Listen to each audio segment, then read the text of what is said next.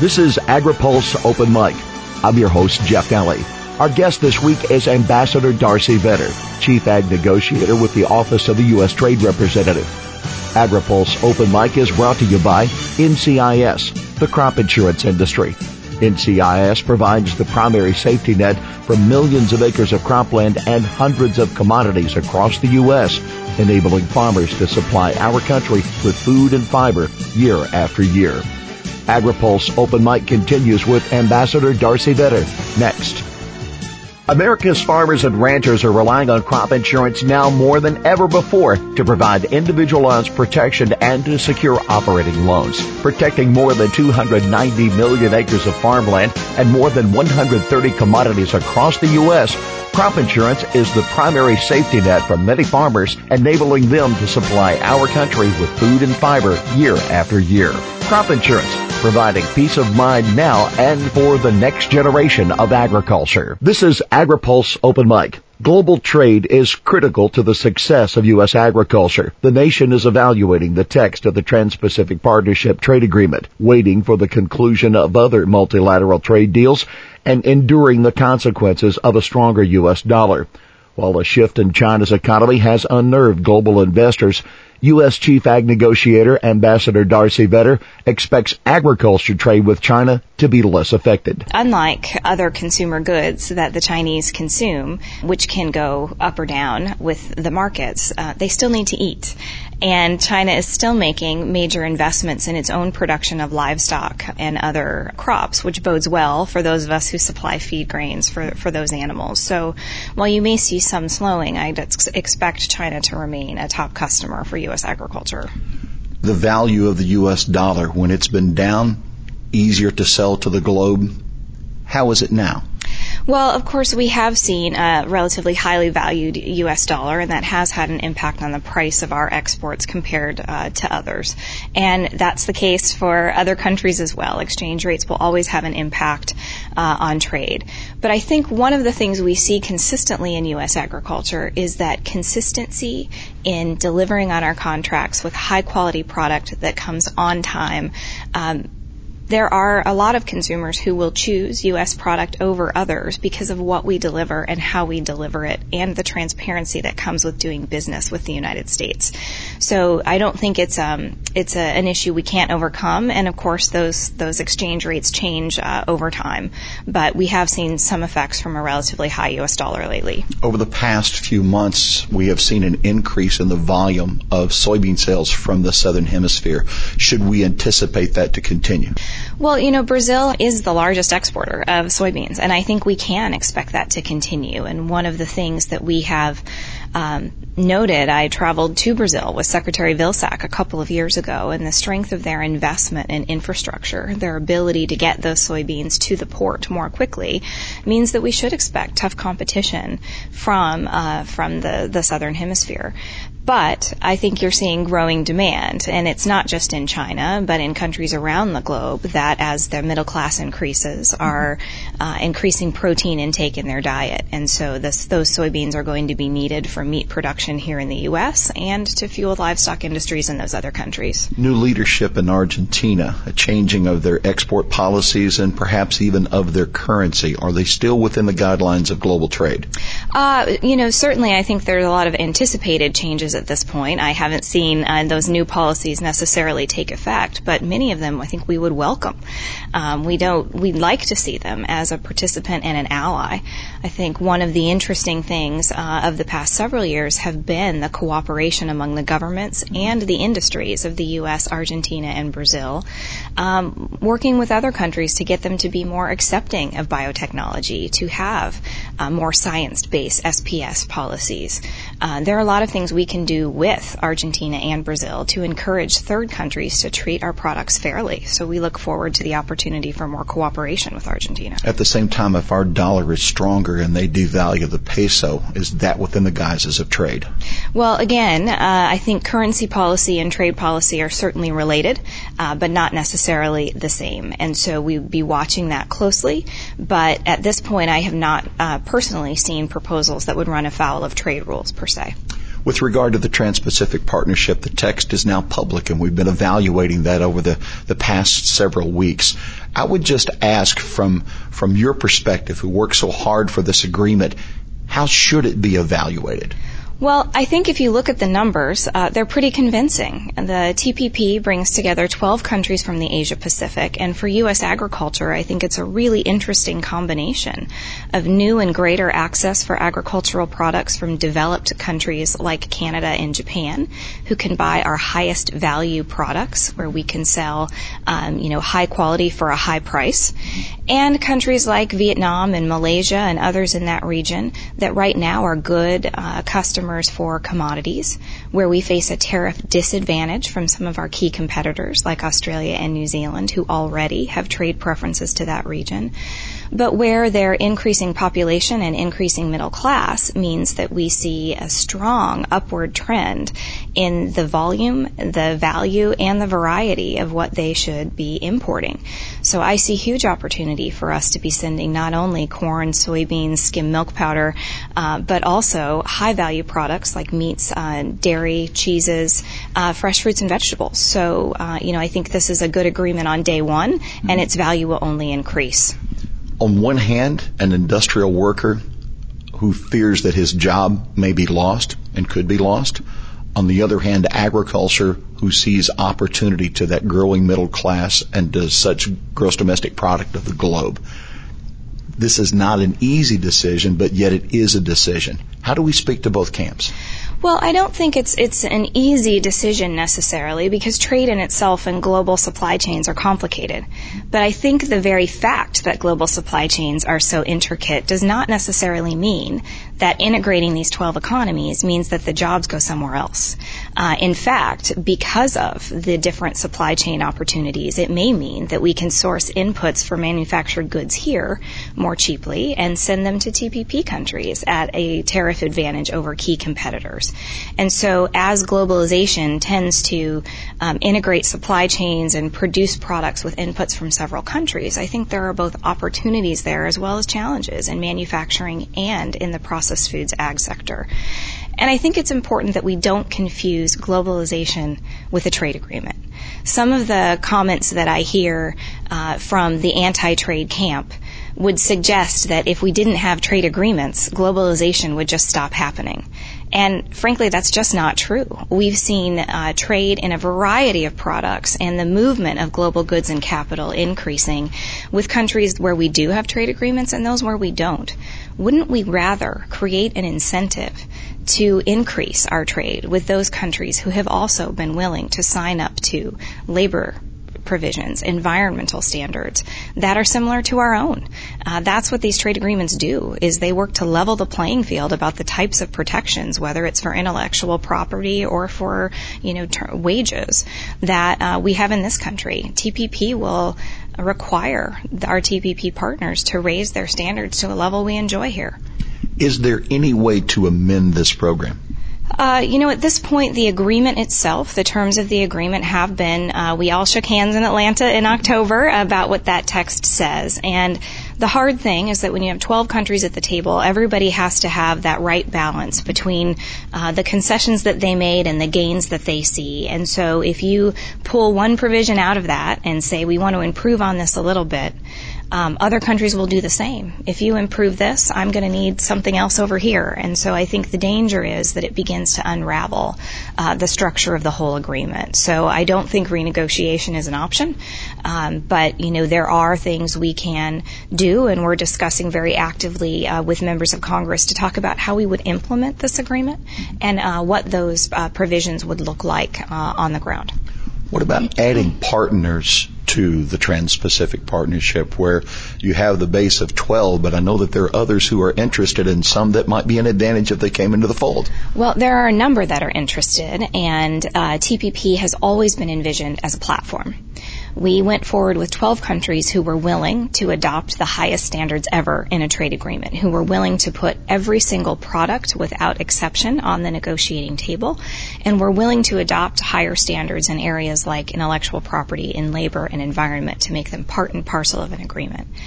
And by demonstrating the benefits, both in tariffs and in market access and in the rules of that strong agreement, we hoped it would attract others. And it's doing that already. Within the first week after we all shook hands in Atlanta on the terms of this deal, 8 different countries contacted Ambassador Froman, our U.S. trade representative, to say, when can we join? And some of those countries have been very public about that. The Philippines, Taiwan, the president of Indonesia was in Washington, D.C. a month after the agreement and said, we envision ourselves as part of TPP. And we have an opportunity at this point. The original 12 set those standards.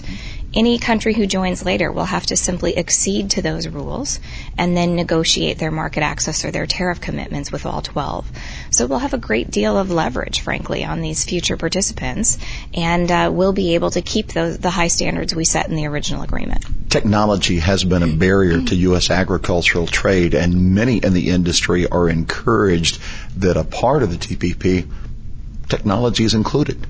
That's right. For the first time ever, we have an annex or language on biotechnology in the TPP agreement, where all the countries recognize the importance of basing your biotech approval systems on sound science, and looks at ways to share information to deal with trade issues that might arise about different approval schedules for biotech events, for example.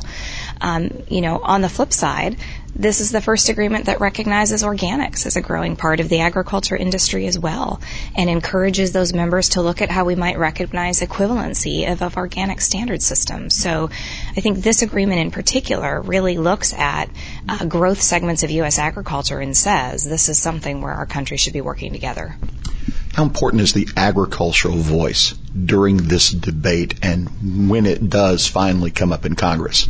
Well, the agriculture voice is critical. It always has been when it comes to trade and to our trade policies passing. And we need that voice to be out there and be loud and to demonstrate the real benefits of this agreement. And I think when agriculture thinks about TPP and what it means, we have to keep in mind that the alternative to TPP is not just going back to the world as it exists today. It's not just a tariff cut versus not having it, because the rest of the world is not waiting for us. There are a number of other trade agreements in that same region that are being negotiated between TPP partners and our competitors. The world will not stand still while we wait to consider this agreement. And so we may find ourselves without preferential access while all of our competitors have it to the same countries in this region. And that includes China, who is working on negotiating the RCEP, this Regional Comprehensive Economic Partnership, as they call it, with almost all of the same countries in TPP and beyond in that region. And the model that they are using for this trade agreement is not as comprehensive in market access. It does not contain the kinds of protections we would like to see for labor, the environment, for intellectual property. It does not provide disciplines on state-owned enterprises, which, as we know, are a big force in China's economy. And so we have the opportunity to put forward a model for agricultural trade that mirrors the way we do business here. But if we don't take the lead, others will. What is a probable time frame in Washington? Well, again, as we were just discussing about what TPP holds for us in terms of its promise, the sooner the better in terms of its approval. Right now, U.S. beef heading into Japan is at a 10-point tariff disadvantage to Australian beef because the Australia-Japan Free Trade Agreement is already in force. The day TPP comes into force, we will be on level footing with Australia once again. So every day does matter, and so we are hopeful that Congress will consider this as soon as possible. We are working very closely with Congress. Any member's staff who asks for more information to be able to better evaluate that agreement, we are ready to engage in that discussion. But it's really important that they hear from stakeholders too. We have heard different things from different members, but I think the facts should speak for themselves, and so we are working very closely with members and stakeholders in D.C. and around the country to demonstrate the benefits. What happens if we say no? Well, I think not only does that mean we are behind economically, we waste an opportunity to forge an economic partnership that immediately would benefit us with 12 countries, but others in the future. But this is a test of American leadership. We have asked other countries, and they have been willing for the opportunity to integrate with us to make very difficult political changes to their systems, to make very difficult choices about signing up and reducing their tariffs or eliminating their tariffs for U.S. products. And all of that information, as you say, is out in the public. So those countries have made clear what challenges they were ready to face for the opportunity of TPP. And if we don't then deliver after asking them to make that sacrifice, that's a pretty big deal. And so it is important that as we pledge to these countries that we'll move forward together, that we hold up our end of the bargain. Any closer, any movement, any place with regard to the TTIP negotiations? Well, we certainly hope that 2016 will be a big year for TTIP. We'd like to advance those negotiations as far as possible. Of course, for U.S. agriculture, we have a very strong interest not only in reducing Europe's tariffs, which are much higher than our own, but really getting at those SPS issues that have significantly hampered our ability to serve European customers. So we hope to look at approvals for biotechnology. How can we make sure that system runs more predictably and in a more timely fashion? EU's biotech law on its face is actually not so bad, and its biotech regulators often make the same decisions we do about safety. How can we turn that into then faster approvals for those products? We're working with them on approving pathogen reduction treatments for poultry, on looking at better access for our beef producers. And so I think our challenge for TTIP is how we move forward both on the regulatory and on the tariff side at the same time to make sure whatever market access we achieve can be utilized. Recently, an agreement within WTO partners. What was the agreement and what does it mean? Well, as you know, we just finished the WTO ministerial in Nairobi, Kenya, and I think we have a couple of good results there. As you know, the Doha round has struggled for 15 years now, trying to find a way forward for U.S. agriculture, but for industrial goods and services as well. And we haven't been able to come up with the right set of trade-offs. And so it's regrettable that the agreement in Nairobi was not able to deal with the formula for market access or tariff cuts. We did not take on new disciplines when it comes to domestic support in countries around the world. But what we did do is get a pledge that all countries must eliminate their export subsidies. And those are the most distorting types of subsidies. They're directly focused, of course, on subsidizing goods that go into the international marketplace, and so they can have a real effect on prices and the welfare of trading partners. So I think it is important that we were able to do that. We also provided some disciplines on export credit programs. What we agreed to is very similar to the changes we've recently made in our Farm Bill and in our dispute settlement of the cotton case with Brazil. So it will require no change in U.S. policy, but it will make sure that other countries' credit programs also are disciplined as well. But I think most importantly, what it did was force a real conversation about whether the Doha round can continue and whether the formulas, the structure of the Doha round really takes account of the fact that we now have emerging economies who have a massive impact on agricultural prices and the agricultural economy globally. You have Brazil, India, and China, who has both exporters and importers, have a great deal to say about the volatility and the price structure in the global marketplace. And so after Nairobi, we now have an opportunity to reframe that conversation in Geneva and say, what would an appropriate new agreement in Geneva look like, and how would it discipline countries? And perhaps all developing countries aren't created equal in terms of their economic impact, and their commitment shouldn't be exactly the same either. There is word that Brazilian soybean farmers are asking their government to investigate and perhaps file a challenge to the crop insurance program for the soybean industry in the U.S. This is a first blush, and there's not a case. But what possibly do they have to stand on? Or do they have anything to stand on?